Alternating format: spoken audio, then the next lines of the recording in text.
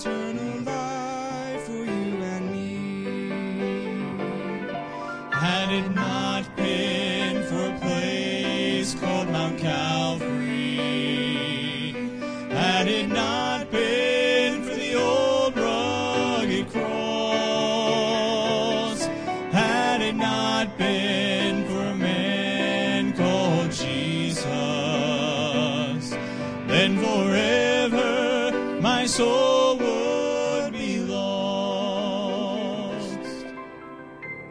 Well, I'm so glad he was willing to drink his bitter cup. Although he prayed, Father, let it pass from me. And I'm so glad he never called heaven's angels. From these hands pulled the nails that torment me. Had it not been for a place called Mount Calvary, had it not been for the old rugged cross, had it not been for a man called Jesus, then forever my soul would be lost. Had it not been for a place called Mount Calvary, had it not been for the old rugged cross, had it not been for a man called Jesus, then forever my soul would be lost.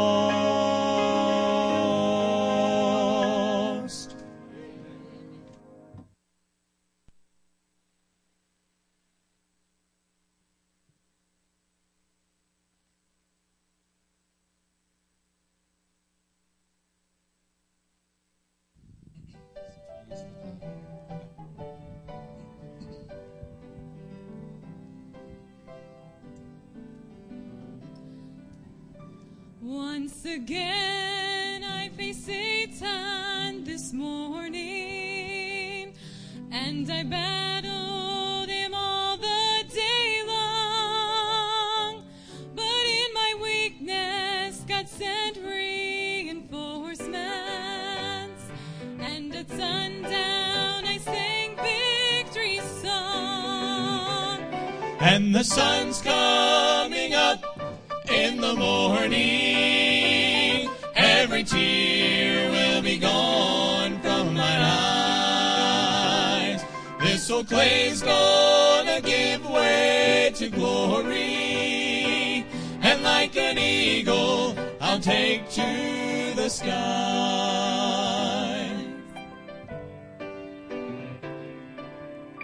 In a world filled with doubt and confusion, it's so hard when you don't understand. But I'm standing on a solid foundation, and I hold to an unchanging hand. And the sun's coming up in the morning, every tear will be gone from mine eyes. This old clay's gonna give way to glory, and like an eagle I'll take to the sky. And the sun's coming up in the morning, every tear will be gone from mine eye. This old clay's gonna give way to glory, and like an eagle I'll take to the sky.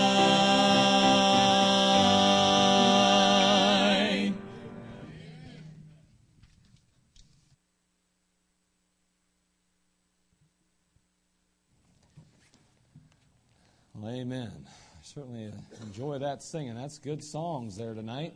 I like that horn playing today. Wasn't that good? Yeah. I like that. Man, that was all right. I enjoyed that. All right, let's go ahead and take our Bibles tonight. Turn over the book of Revelation. Again, we're so thrilled, so glad to have each of you with us tonight. If you're visiting with us, you're our guest tonight. We are especially thankful and grateful for you making your way here tonight. And we're glad you could be a part of the service. Well, we hope before the end of the service you'll be able to say, as the psalmist did, I was glad when they said unto me, let us go into the house of the Lord. Amen. And so we'll go ahead and see what we can't do about that. I think so far I'm pretty glad I'm here. And I got to believe you are too. Revelation chapter 22, beginning in verse 1.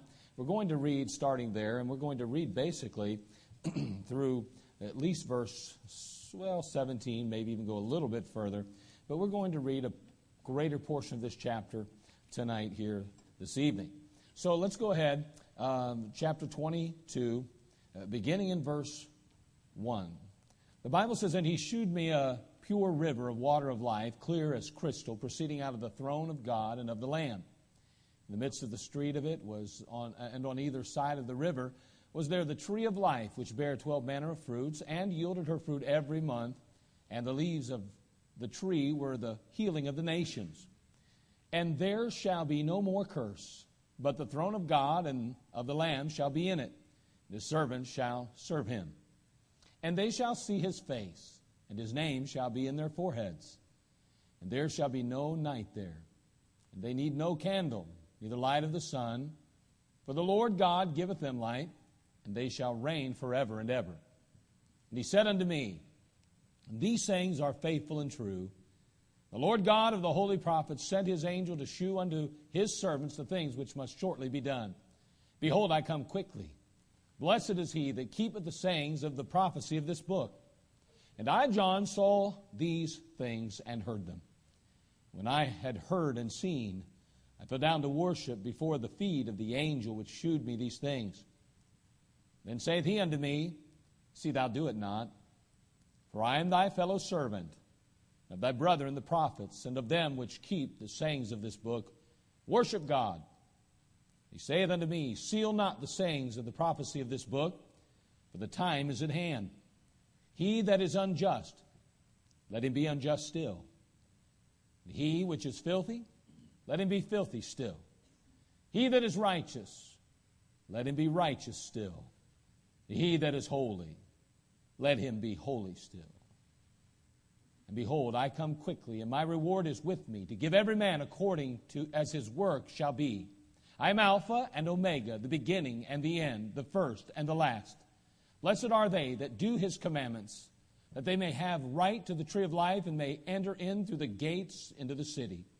For without are dogs and sorcerers and whoremongers and murderers and idolaters and whosoever loveth and maketh a lie. I, Jesus, have sent mine angel to testify unto you these things in the churches. I am the root and the offspring of David and the bright and morning star. And the Spirit and the bride say, come. Let him that heareth say, come. And let him that is athirst come. And whosoever will, let him take the water of life freely. For I testify unto every man that heareth the words of the prophecy of this book. If any man shall add unto these things, God shall add unto him the plagues that are written in this book. We're going to end right there. But as we look at this particular passage in the book of Revelation, chapter 22, we note that the setting of this passage is future. The fact is that the church age in which we now dwell and in which we live, this dispensation of grace, it is often called, is a time period that has lasted already 2,000 years. So we have the church age over here, of which we are still presently in. The next thing to take place will be, as we mentioned last week, the rapture of the church, kicking off the 7-year tribulation. So we have the church age in which we now live. We have the rapture or catching away of the church, the body of Christ, the beginning or the 7-year tribulation at that point, kicking off. And for 7 years, of course, God will judge both the world and his people, and God will ultimately bring about a purging, if you will, that will truly be a horrific scene. So for 7 years we have tribulation. Then at the end of 7 years, we have the return of Jesus Christ, or often referred to as the revelation of Christ. This time He doesn't just stop at the clouds calling us up. This time He comes to the earth to assume His rightful place on the throne of David, to rule and reign with a rod of iron. Amen. For 1,000 years, called the millennium, He will rule and reign. So we have the church age that has lasted almost 2,000 years from the cross to present. We're awaiting the trumpet, the return of Jesus Christ in the clouds to take up His church in the rapture, the 7-year tribulation, and then we have the return of Christ, or the revelation, where He now returns to the earth, assumes His rightful place on the throne of David, rules with a rod of iron. Then we have Armageddon taking place at that point. And then the millennium kicks off, 1,000 years. So that 1,000-year reign now. At the end of the 1,000 years, Satan will be loosed again for just a season. He'll go about deceiving the nations one more time.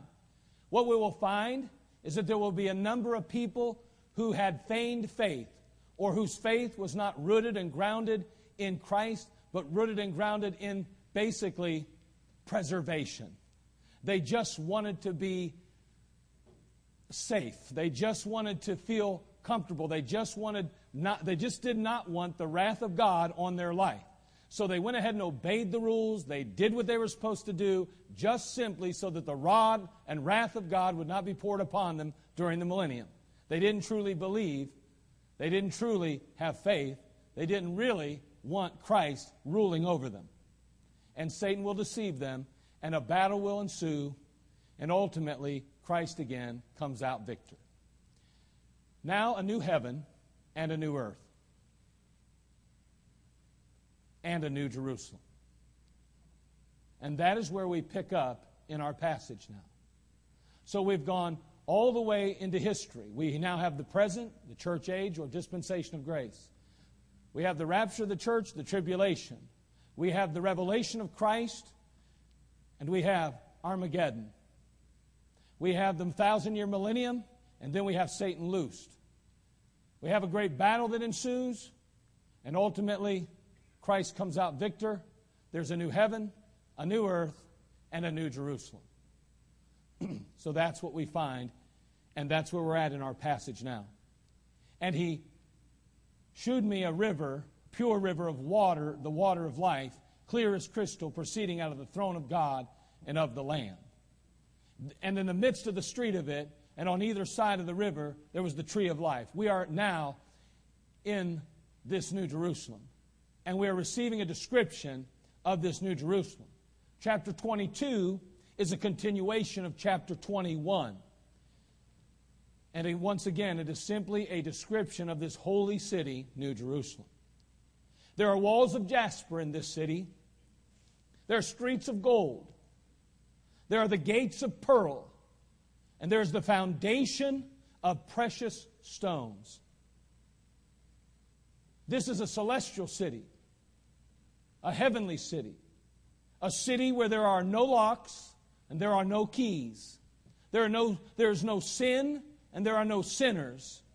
And as we will find, there are a few other wonderful characteristics that certainly we have to look forward to.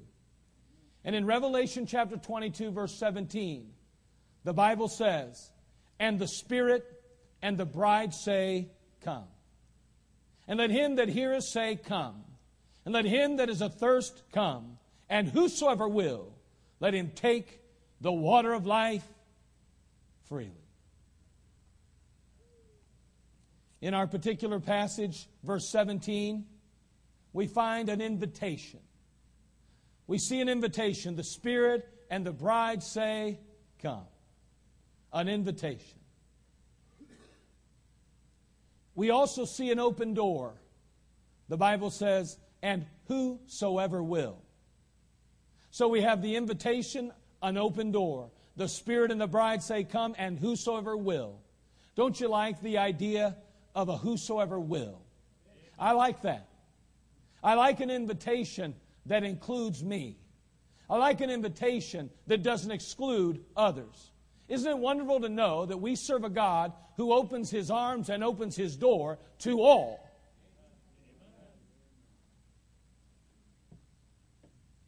Not only that, but we then see a supernatural elixir. Notice it says, let him take the water of life. And then an unbelievable offer, freely. Isn't that amazing? I mean, we have this invitation, this open door, this supernatural elixir, and this unbelievable offer. I mean, the water of life. Let him take of it. Let him take of the water of life freely. You can't beat that. You can't beat that. So before us tonight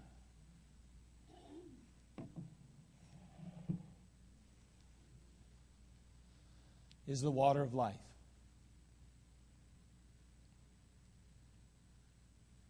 Again, it's a vase of water tonight. But let's suppose, would you please humor me for just a few moments tonight, that this vase was full of the water of life.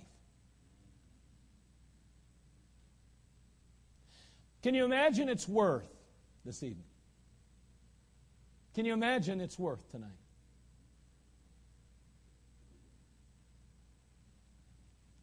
What would the world pay to never die?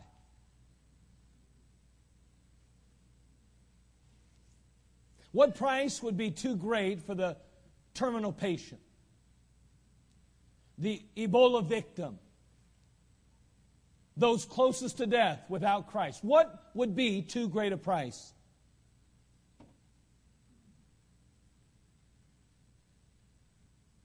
I guess more accurately, maybe the question should be asked, what wouldn't they give for its life-giving properties? Yes, amen.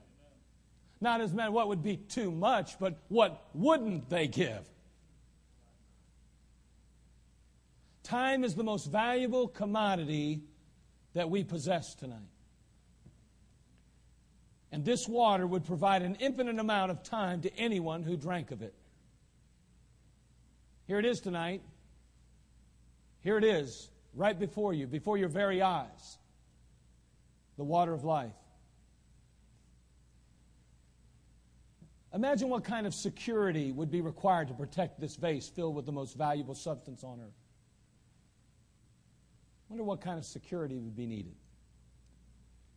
I mean, think about the lengths that men and women have gone in order to steal a diamond, or possibly precious stones, or artifacts of sorts, or maybe a valuable collection of stamps even.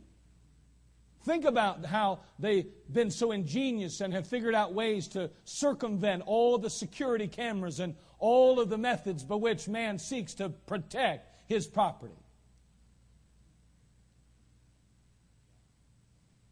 I have to believe that man would even go further to find or to procure this life-giving elixir more than they would any other object on earth. I was doing research again on Fort Knox. Fort Knox, of course, is a pretty popular place. You may have or may not have heard of it anymore. I'm not sure if they still teach about it as much, but the vault's said to hold 147.3 million ounces of gold. That's $270 billion. Can you imagine? There in Fort Knox, $270 billion. Of course, there are theorists that say there's no more money there. In 1974, they shipped all the money to Jerusalem and all that stuff. And they got all kind of crazy things.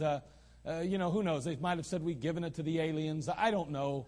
But the fact is that there at Fort Knox, at least not too awfully long ago, when they took 100 senators through and so forth and did a little bit of a check, they said there was still gold there. I hope it's still there. But really, who cares? Honestly, who cares? Like it really matters to us. None of it's ours. Or is it? Maybe it's yours. I don't know. You say, well, if there was no gold there, our economy would fall apart. Really? It hasn't already? Are you kidding me? You really think that there's enough gold to back the debt of this nation we live in? But nonetheless, whatever, $270 billion. And you know what? They have it in a very, very secure vault. Matter of fact, it's the world's hardest shell. That shell's 4 feet thick. It's granite walls. But it also has, obviously, concrete and all kind of different structures within it, and it's just the most thickest, hardest shell that they could possibly come up with. There are tinted windows that are fireproof. They're bulletproof. There's the front door alone. Just the door weighs 22 tons. And it's made of blast-proof material. They claim you could drop an atomic bomb. A vast virus database has been updated. Penetrate it. So they claim. This foundation that it has, it's multiple levels of concrete layers. And it has a 10-foot thick granite base so that no one can dig up through the base of it. There are multi-focus surveillance systems in the buildings and on the walls and everywhere else you can imagine. There are armed guards that are posted. There's the latest in technology employed to protect this $270 billion, not to mention some of the other artifacts and things that are also in there, like the Magna Carta. And the United States has our Declaration of Independence there.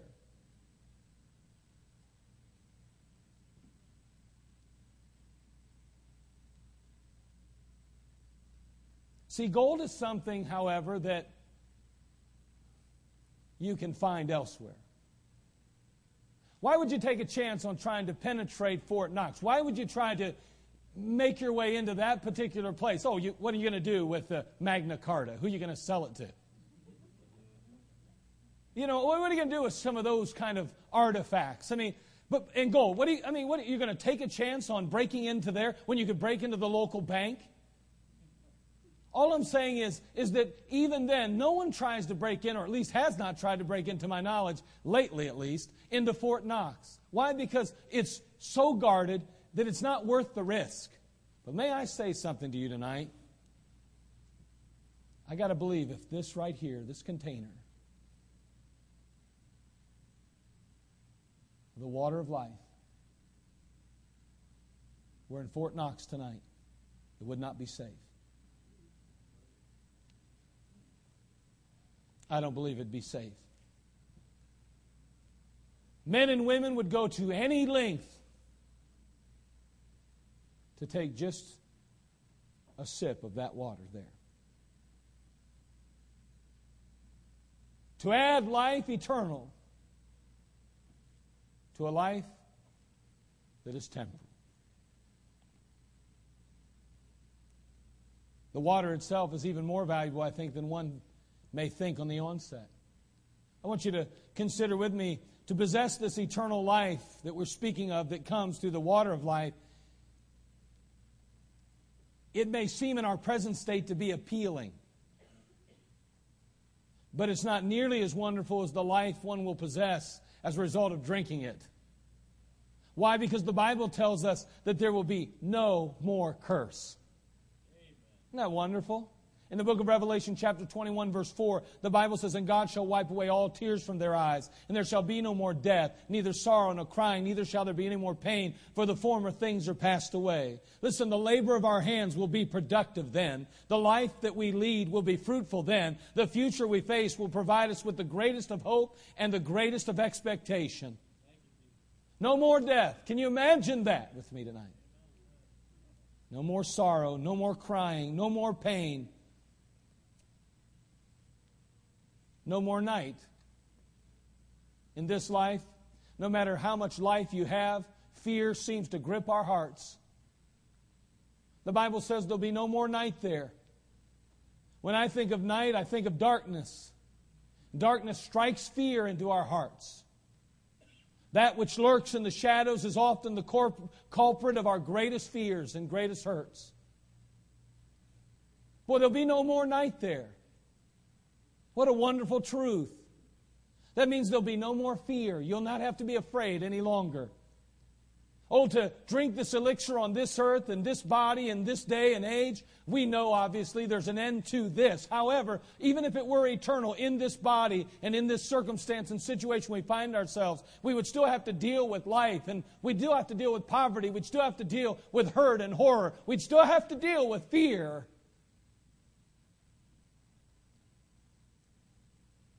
And yet still, what price would be too great, or what would not be?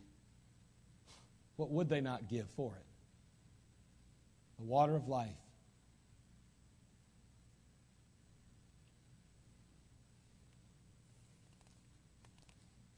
The Bible teaches us that to drink that water in that day will not only provide us with no more curse and no more fear, but it'll be a day when we'll be in the very presence of our Lord, our God, our Savior, Jesus Christ. Can you imagine that? That city, there'll be no sin. There'll be no sinners. You'll never have to worry about locking your doors. You'll never have to worry about being ripped off. You'll never have to worry about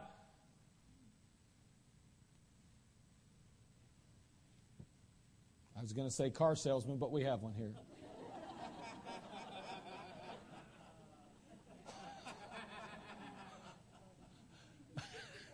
I had to say that.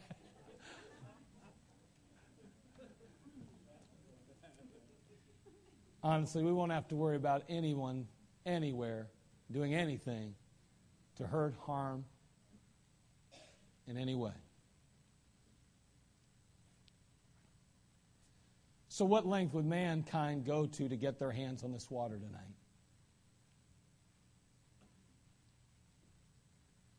Money, time, energy, ingenuity, sacrifice, none of those things would stand in the way of the mind made up to pursue it. So if that's the case tonight, why will so many miss out on its benefits in eternity? Why?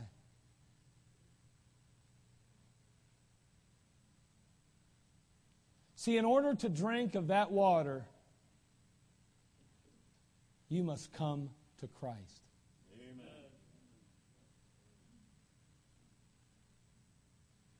In Matthew chapter 11, verse 28 through 30, we read, "Come unto me, all ye that labor and are heavy laden, and I will give you rest. Take my yoke upon you and learn of me, for I am meek and lowly in heart, and ye shall find rest unto your souls.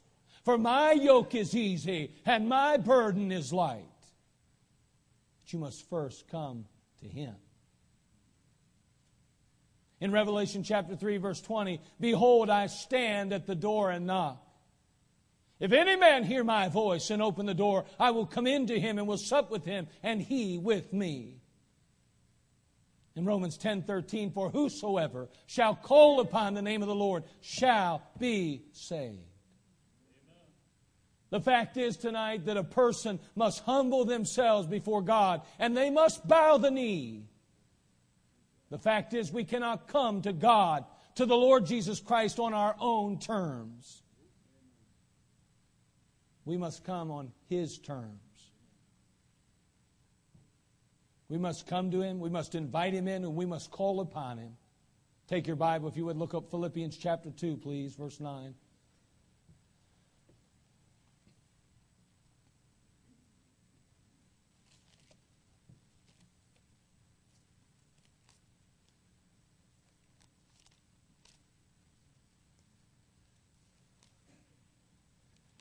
There in Philippians chapter 2, verse 9, we read, "Wherefore God also hath highly exalted him and given him a name, which is above every name, that at the name of Jesus every knee should bow, of things in heaven and things in earth and things under the earth, and that every tongue should confess that Jesus Christ is Lord, to the glory of God the Father." There must be a humbleness. There must be a humility. There must be an attitude of begging for mercy, for forgiveness. We do not come to God on our terms. We do not tell God what we will do for that water. He tells us what we will do. It's free, the Bible says.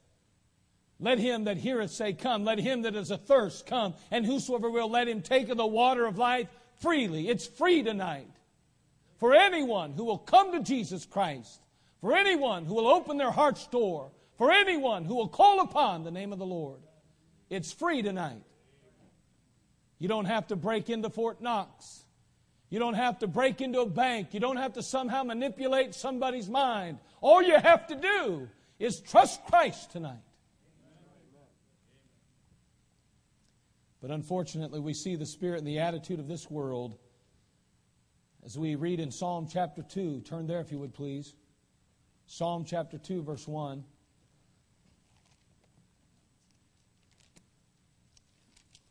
Makes no sense to the saved mind, to the enlightened mind, to the one who's trusted and received Christ already. It makes no sense to jeopardize your future. It makes no sense why people would not take gladly of this free elixir, of this life-giving water. But unfortunately, we see in chapter 2 of the book of Psalms the reality of the heart of mankind. Why do the heathen rage, and the people imagine a vain thing? The kings of the earth set themselves, and the rulers take counsel together against the Lord and against His anointed, saying, Let us break their bands asunder and cast away their cords from us. Isn't that an amazing statement? The very creation gazes upon the Creator and says, Take your hands off me. You'll not tell me what to do. You will not guide and direct me. I will make my own choices, go my own direction, make my own pathway. Break those bands asunder.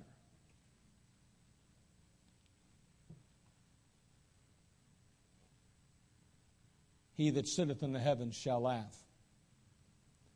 The Lord shall have them in derision. It's not going to turn out good for those who reject the Lord. And there's not one of us that should take pleasure in that thought. However, the Bible, to drive home this truth, says it's so ridiculous for the creation to spit in the face of its Creator that He will laugh at them in their derision. And He has every right to do as He pleases. God help us to understand that tonight, although this itself is not the elixir, although this is not literally the water of life, that water of life tonight is made available. That water of life is available tonight to all who will simply come. Open their heart and call upon the name of the Lord. It's that simple. The Spirit and the bride say, Come. Let him that heareth say, Come. Let him that is athirst come. And whosoever will, let him take the water of life freely. Don't need your works. Don't need your deeds. Don't need your money. Don't need anything that you have or anything you can offer. God doesn't need it tonight. He offers it freely. Father, we come to you. We ask, Lord, tonight you'd speak to our hearts. Lord, may you move in our midst. Lord, Father, for just the simple truths of this message. Lord, to think that this water of life that we can drink of, that we can partake of. Father, I know we call it salvation, and that is exactly what it is. I realize I don't have to actually drink water, Lord. I'm not that ignorant. But Lord, what I do know is that when I drink of you, as you spoke of in John chapter 4, to the woman at the well, I have life eternal.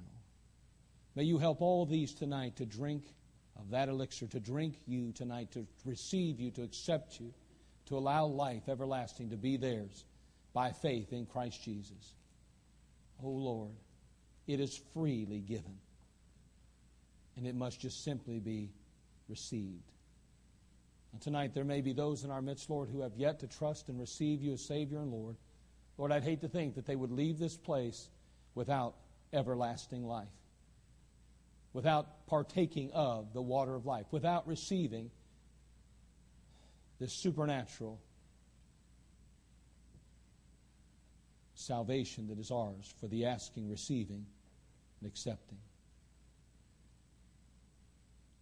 With every head bowed, I wonder who would say, "Preacher, honestly, I don't know for sure if I died, I'd go to heaven. I don't know if I can't recall a time or place when I personally bowed my knee, humbled my heart, said, Lord Jesus, I know I'm a sinner. I know and realize I could never get to heaven on my own. And I desperately need the Lord Jesus Christ to forgive my sin, to come into my life. I want to call on Him. I need to do that. Preacher, that's me. I've never done that, but I am interested. Would you please pray for me? I've never done that, but I'm interested tonight. I've never done that, but I would certainly love to drink of that elixir. Anybody like that tonight? Would you pray for me, preacher? I won't come down there and won't get you. I won't do that. Maybe you didn't have the courage to raise your hand tonight. Maybe you just were a little bit embarrassed. You thought maybe somebody was sneaking a peek. Maybe somebody was looking when they shouldn't have been. I wonder tonight, in just a moment when the music plays, if you would just put aside, take Satan's arm off your shoulder tonight, set it down there and say, now Satan, you just stay right here. I want to get this settled. I want to make sure that I possess this life-giving water. I want to make sure that I have Christ in my life. I want to make sure heaven's my home. I do not want to sit here and take a chance